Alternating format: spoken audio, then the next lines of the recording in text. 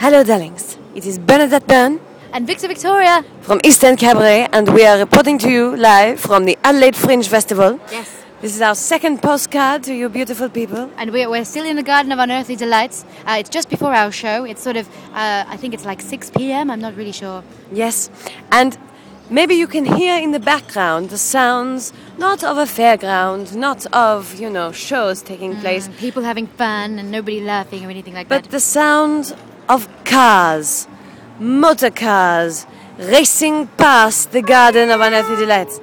Okay, that was like Victy. You sound like a cat. What are you doing? They can hear it. They can hear it in real life, Victy. All right. Okay. I was just trying to create ambience. For some reason, the people of Adelaide thought it was a good idea to stage the Clipsal World Championships, the V8s, the V8 street racing, car racing championships thing at the same time as the second largest arts festival in the world. Oh my God, they're everywhere. So you can see all of these sort of country Australian types, which we have been told are called bogans. I believe chavs in English. Yes, is chavs. Term. Oh God, they're so freaking loud. So they have all come en masse to Adelaide. En masse. Yes, and so they're all fighting in the streets. And fighting. And, going crazy everywhere. And coming to our shows and being incredibly drunk, but learning a few things, They are. We have managed to educate a few and turn them to the wiles of cabaret. Although it has been quite hilarious in the process. That's true.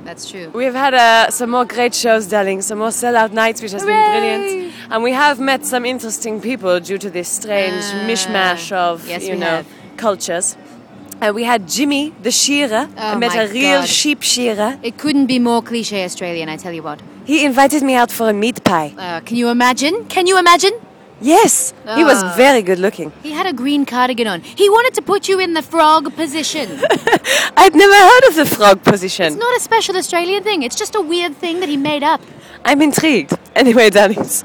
And our fabulous friends, the Soiree, are coming to join us very soon here at the Fringe. We are looking forward to seeing them all again. Oh, yes, that'll be fun.